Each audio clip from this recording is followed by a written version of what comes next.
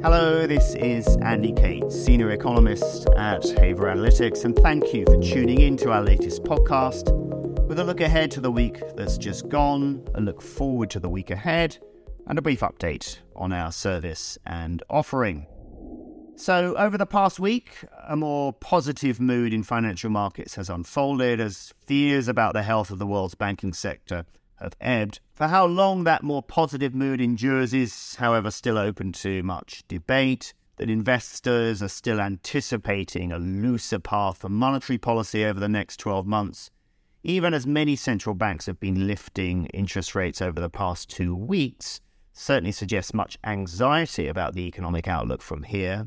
In our Charts of the Week publication, we highlight latest euro area data for monetary developments, which certainly underscore some growing vulnerabilities in the financial system. We look more generally at how the pace of broad money growth in advanced economies has been pretty feeble in recent months, additionally underscoring how restrictive the stance of policy may now be. On the other side of this debate, high-frequency sentiment data seem to be holding up fairly well, and that was certainly evident in the latest set of US consumer confidence data for March, published a bit earlier this week.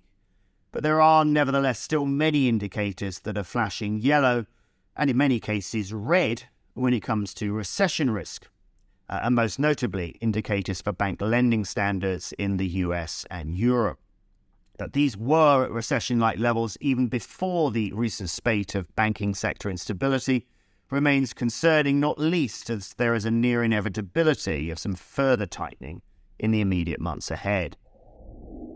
Looking ahead, though, to the week ahead, I think the immediate focus will fall on inflation data by the euro area flash CPI numbers for March that are due from the likes of France and Italy ahead of the euro area data later today. Subsequent to this, the US core PCE data for February are also due a little later on. The market's attention will then likely fall on business cycle sentiment indicators, and specifically the Q1 Tankan index from Japan on Monday, followed by the final manufacturing PMIs, including the US ISM survey for March that are due later on that day. Germany's factory orders data for February will also probably get a look in on Wednesday.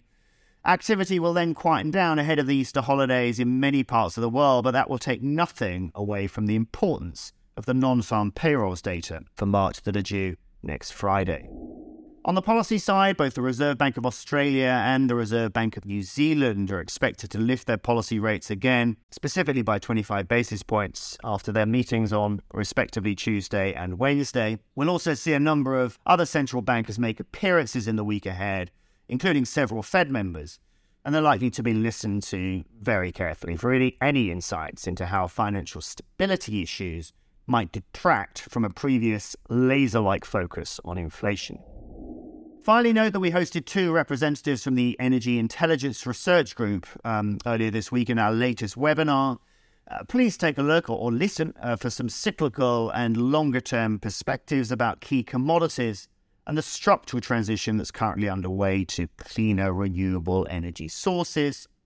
Some of their data offering is packaged up in our new energy database, so please contact your account representative if you have any interest in this. That's all from me today. Have a great week ahead.